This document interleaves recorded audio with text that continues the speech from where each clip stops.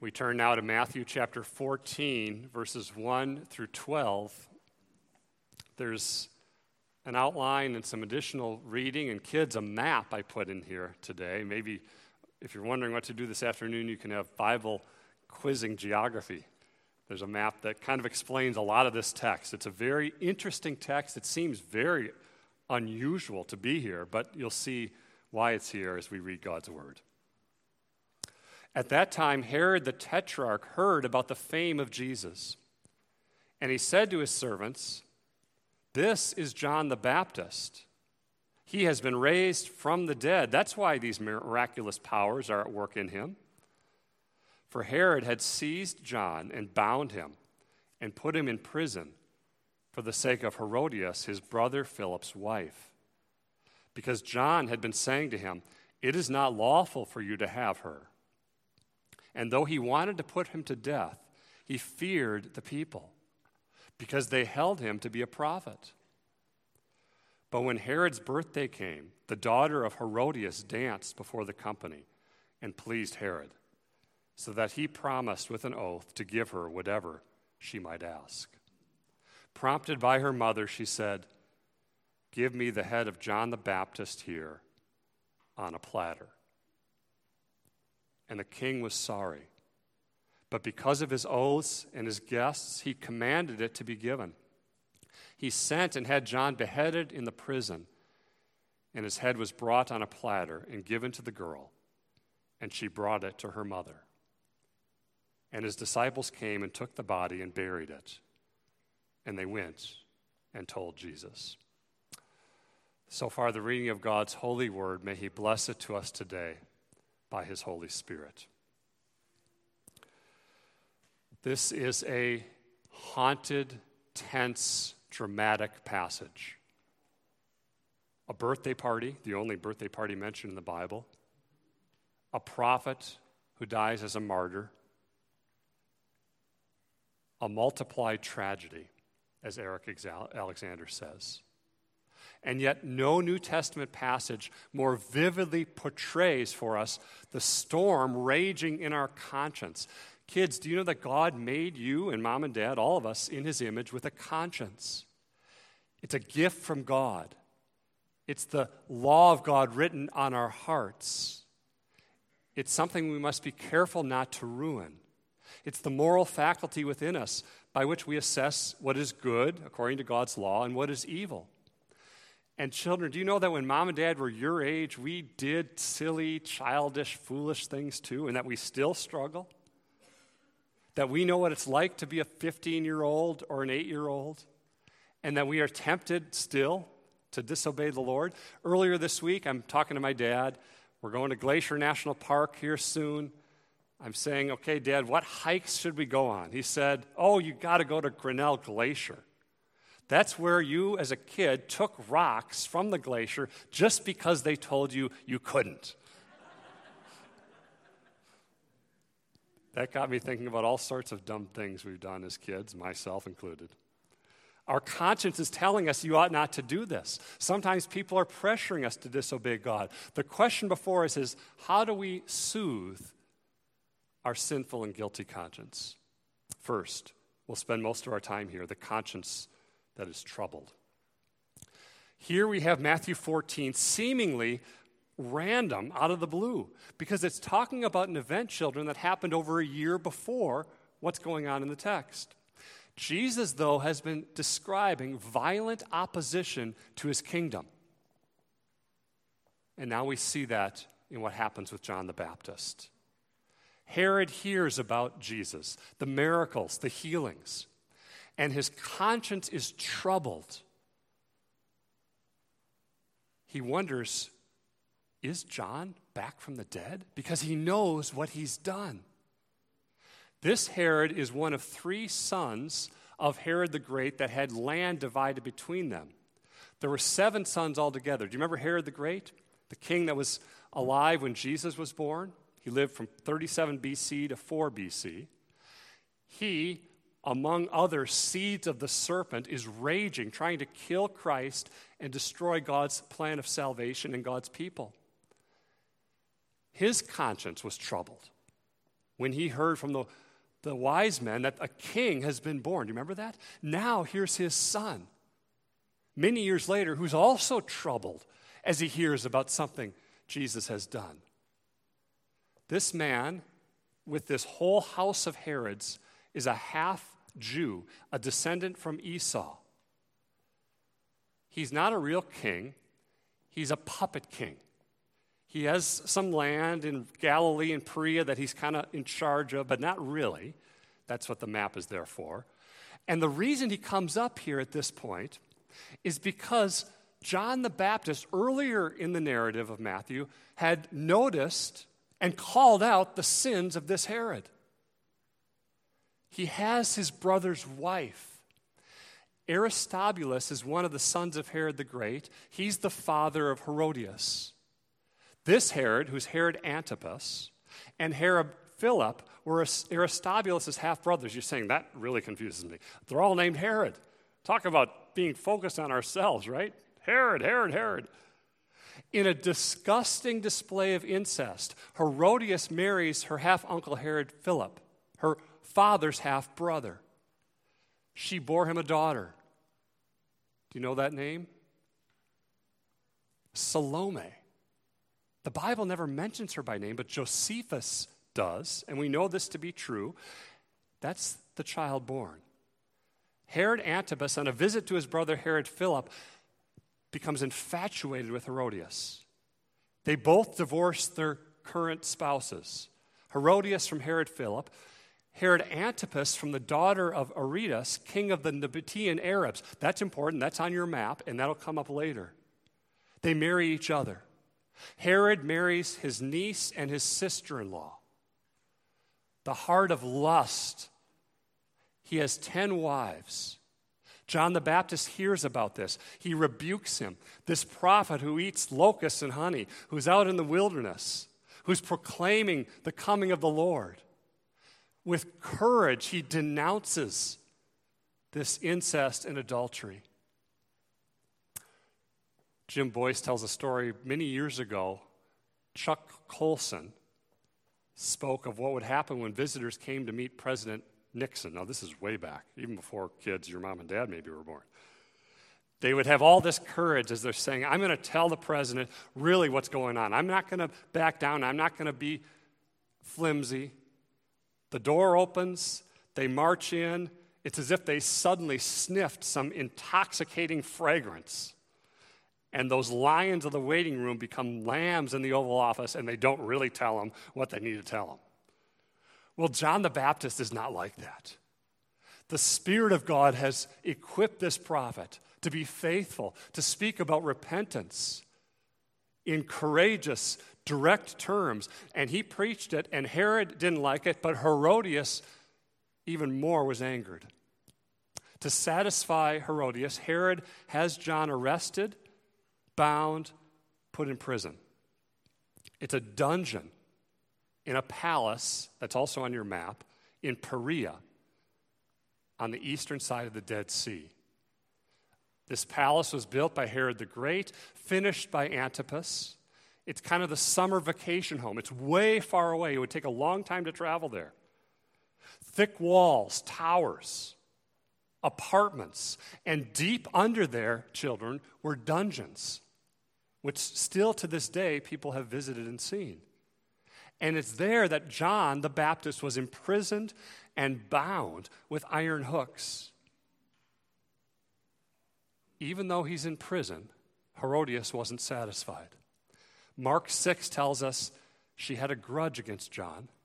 She wanted him put to death.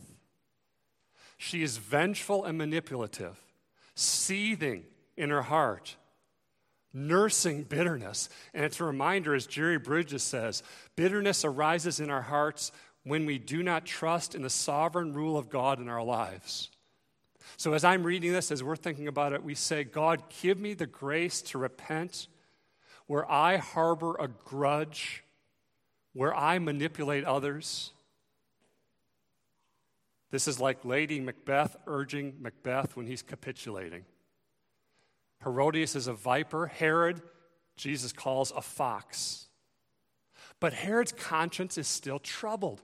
He would go down into the prison and listen to John preach. He liked it at times. He was agitated and puzzled. And as Alistair Begg says, he would walk away saying, well, I enjoyed John's preaching today. Yeah, he really let us have it. There's no repentance and trust. Herodias' opportune time came when it was Herod's birthday. She waited and waited. Again, a picture of what can happen in the heart. Her soul is full of hatred and destruction. This party included civil authorities, military commanders, prominent social friends. It reminds you a lot of somewhere else in the Bible. What does it remind you of, kids? Esther. King Ahasuerus. During the party, Salome, Herodias' daughter, enters. She dances. This is a men-only affair. She's probably a teenager. The end of the banquet, there's probably a major amount of drunkenness going on, and we see Herodias' evil influence on her daughter, that when a person has a hard heart, it's not contained or confined. It's not just here. It impacts those around us. What we do with God's word has an impact on all those in the sphere of our lives. We see that in Salome. She pleased Herod and the guests. One verse covering a multitude of sins, erotic, lustful sins.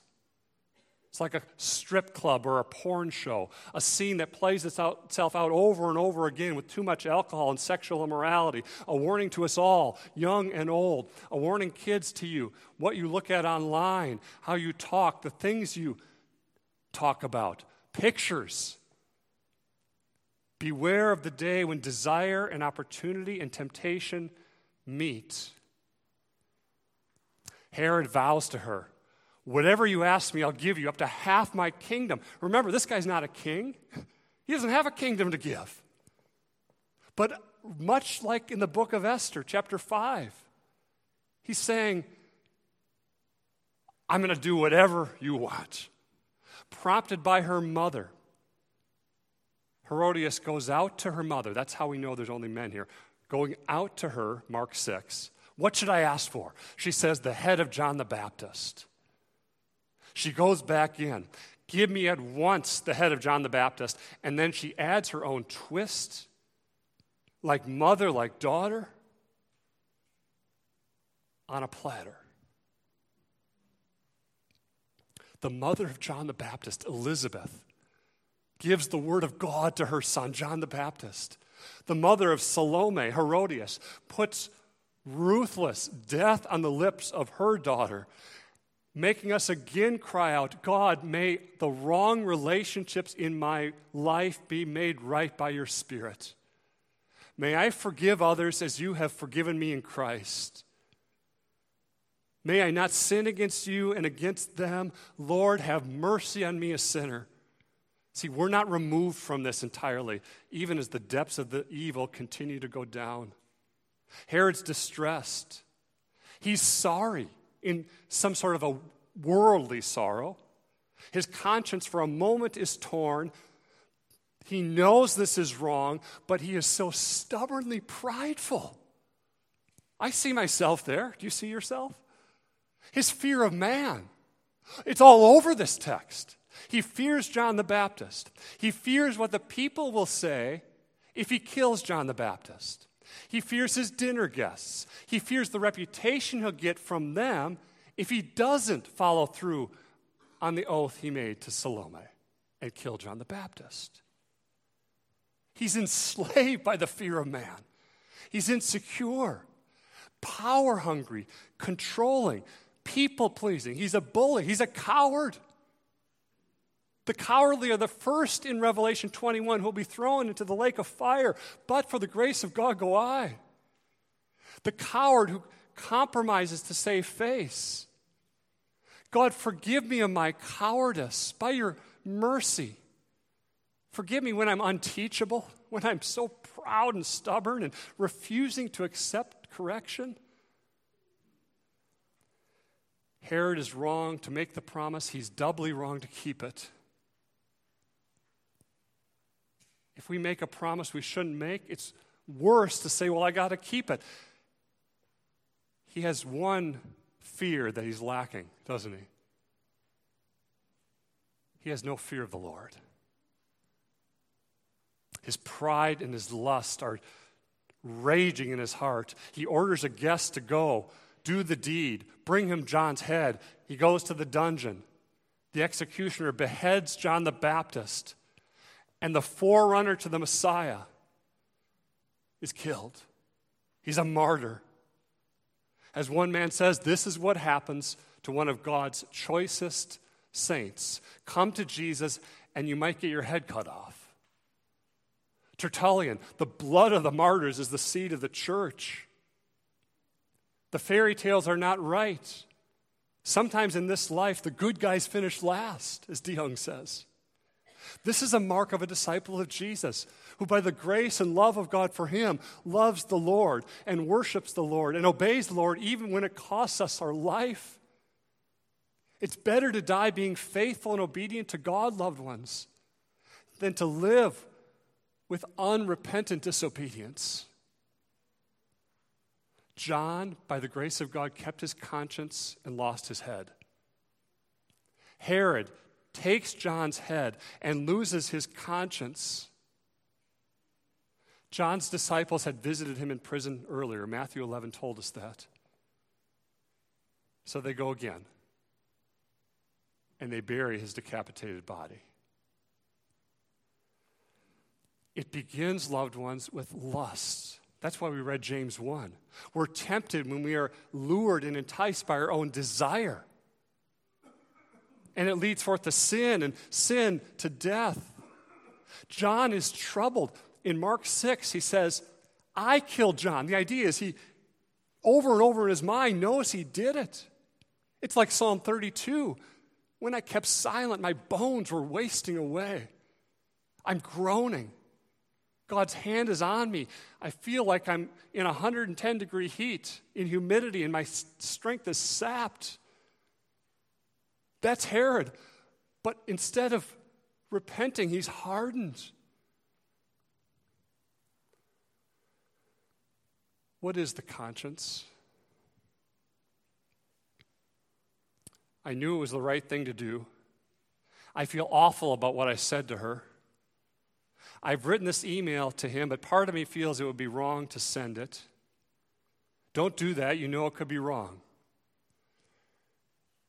As Christopher Ash says, they don't use the word conscience there, but that's what they're talking about.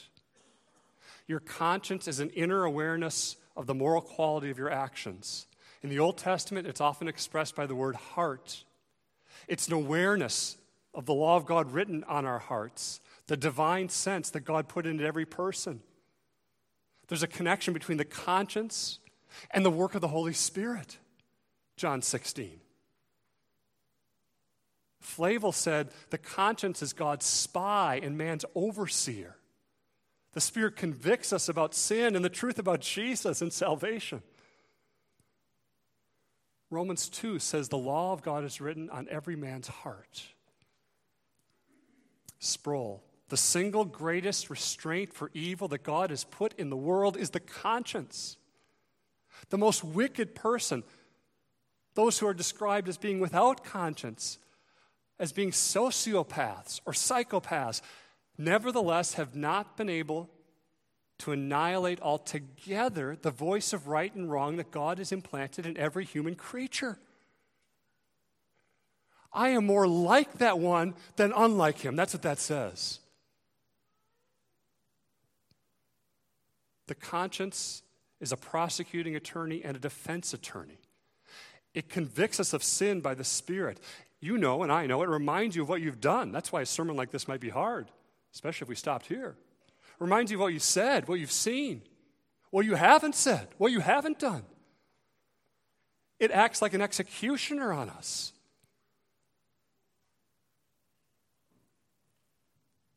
To have a malfunctioning conscience is to be less than human.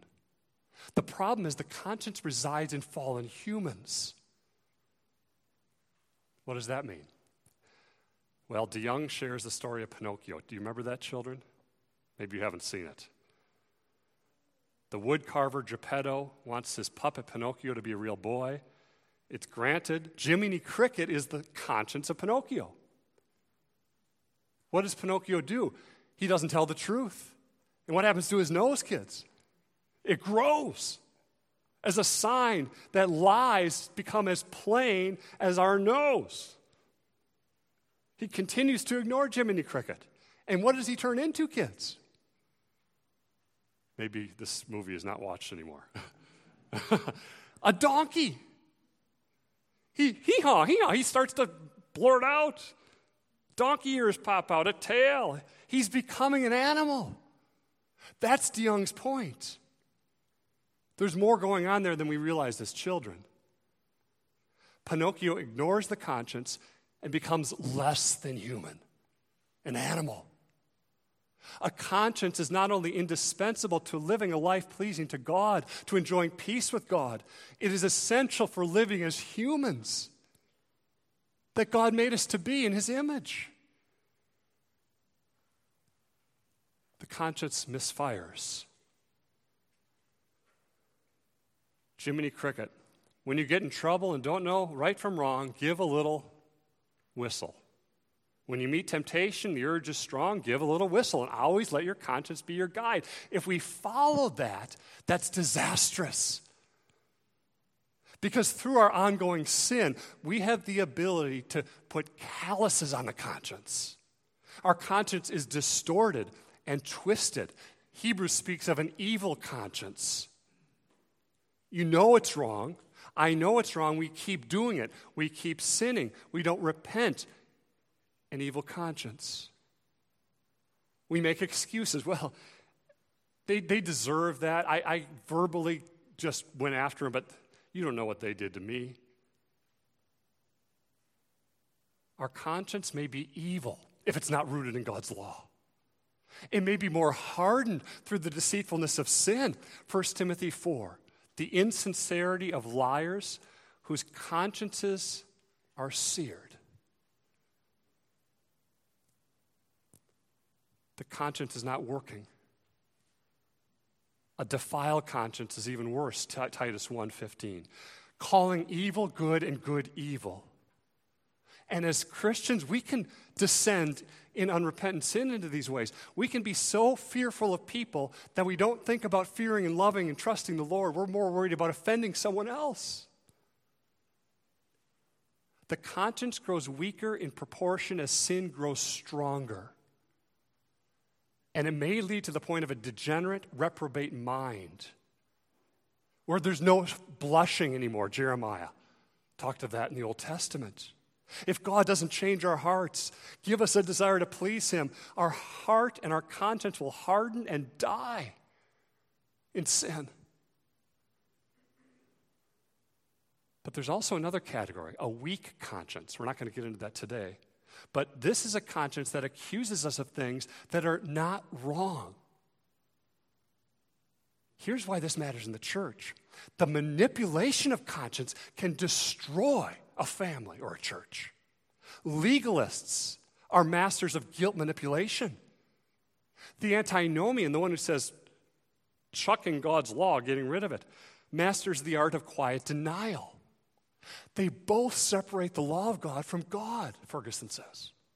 God who is generous and good, who loves you and is gracious. How do people try to soothe their guilty conscience? Moral effort. I'm going to try harder. I'm going to stop sinning.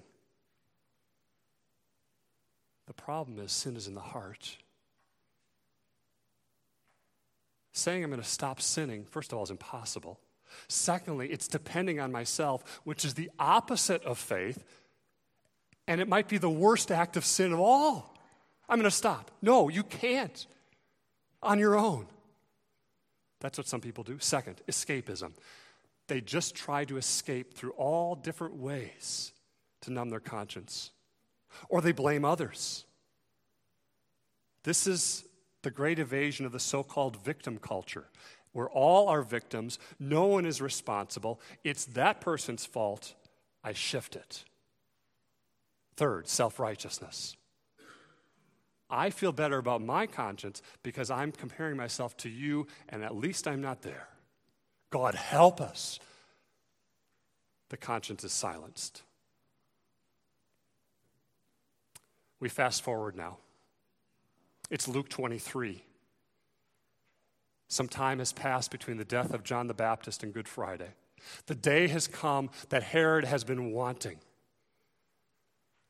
He finally gets to meet Jesus. He sees him. He's glad. He was hoping to see a sign done by him, finally. And he looks at Jesus wanting a Houdini act and to pull a magic rabbit out of the hat. Give me something, Jesus. Give me fireworks. Let me be entertained. No trust, no worship, no spiritual interest. He fills Jesus' mind with questions. He's superstitious. He's inquisitive. He's restless. And one of the most chilling verses in all the Bible, Luke 23, Jesus gave him no answer. That's this guy. That's Herod Antipas. Why didn't he answer? Herod had hardened his heart. Just like his great-great-great-great-grandfather Esau. He wasn't able to repent, Hebrews 12. He sought it with tears, but it's fake repentance. His conscience is dead. He sees the perfectly righteous, beautiful God-man that we sang about Jesus in the flesh, standing before him. And he sees nothing in Christ. It's possible for us to be so jaded and our conscience to be so dead that we stand face to face with Jesus and see and feel nothing. But for the grace of God, go all of us. Herod is so dead, he dresses Jesus in a robe, his own hand-me-down clothes, Luke 23. It breaks our heart. The lovely Savior, mocked and treated with contempt. And the same thing happens today, where people work and eat and sleep the sleep of spiritual death. Nothing touches their conscience. They're not ashamed. There's no blushing. The conscience is dead. Herod reveals what's inside of him. He sends him back to Pilate. Herod's father tried to kill Jesus. The boy's 2 years old and under. Now Herod hands Jesus to be crucified. He does what his father wanted to do. Satan is at work, the seed of the serpent, but Christ is in control of it all. Christ is accomplishing your redemption because he loves you so much. Herod and Pilate become friends. They hated each other before that. Perversity. The one thing every unbeliever can agree with another unbeliever on is I will not put my faith in Jesus. I will not. This fulfills prophecy. Psalm 2, the kings of the earth take counsel together against the Lord and his anointed. And that's the last message of mention of Herod in the Bible. Handing him over to Pilate. What happens to Herod? The wrath of the father of his rejected wife. In 36 AD, Aretas wages war against Herod. The battle destroys Herod's armies, the Nabateans, to the southeast. They avenge a stinging defeat to Herod earlier. A few years later, his wife continues to say, here's what I want. You need to do it. And here's what happens. His brother, Agrippa, writes to the Roman Emperor Caligula, accusing Herod of treasonous dealings. Instead of being made a king like Herodias said would happen, you're going to be king. He's deposed. He's banished to Gaul. He dies in Spain in 39 AD. The wrath and judgment of God, which we all deserve, comes upon. Today, if you hear his voice, beloved, don't harden your hearts. Herod is like the guy or woman, Alistair Begg says, who goes home after church and says, boy, the pastor's worked up today. He's talking about sin and the mercy of God, but I am utterly unmoved.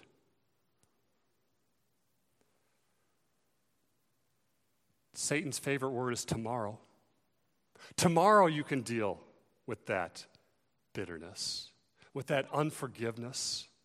Tomorrow's a great day to become a Christian, but the Bible says today is the day of salvation. The only moment we have is now. Our lives hang on a thread between time and eternity. The question now is, how do you soothe your guilty conscience? The whole sermon is leading up to this question. We still haven't answered it. You can go to hell, and I can as well, with a bad conscience. Those who are in Christ, Satan will want you to doubt God's love for you, to drive you to despair. You don't love others enough today. Your heart is divided. You're a hypocrite.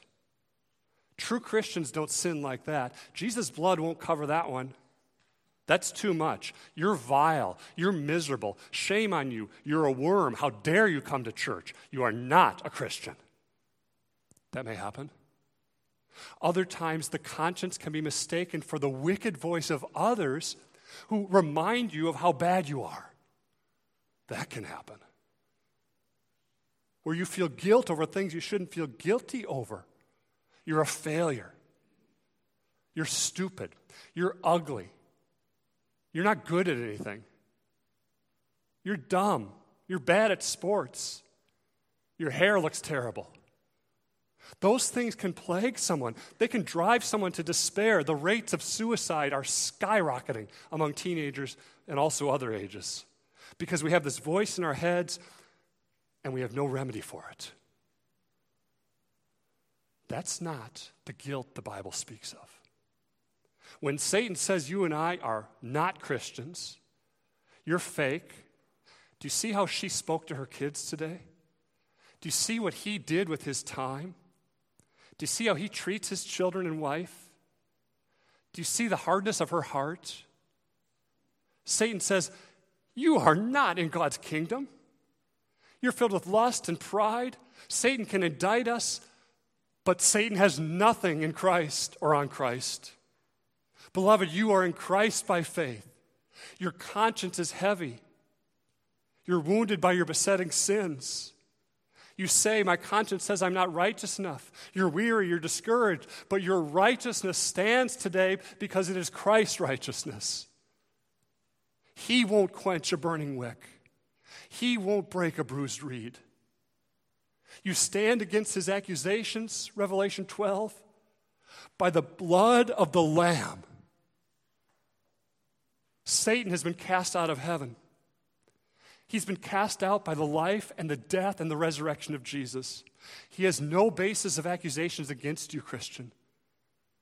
There's a Redeemer who's borne your lust and your anger and your self-righteousness and your pride and your self-pity and your laziness. He took it all. He cleanses it all by his blood.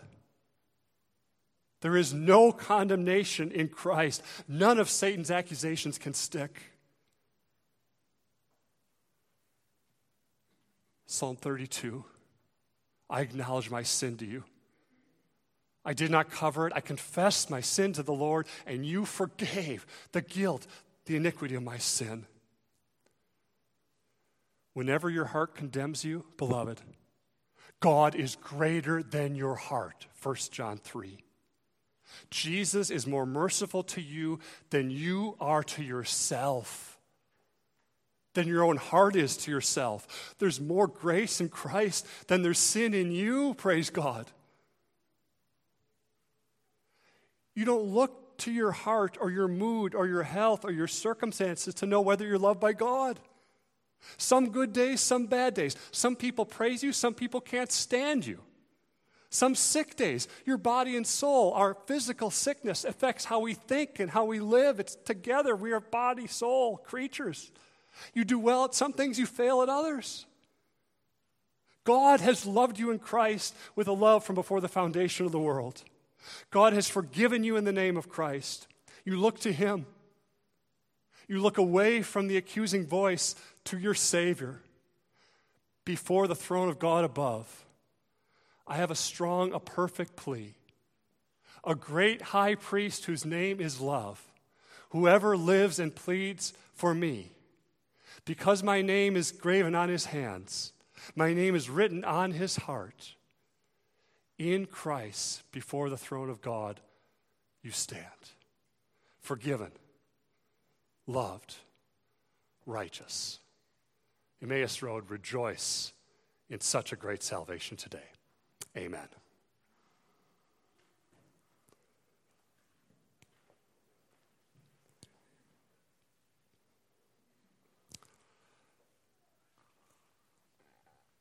This next hymn speaks of the rest and the joy that we have in our Savior, that God wants you to have full assurance of salvation today, beloved. He wants you to hold fast to the hope of the gospel. Let's stand and sing.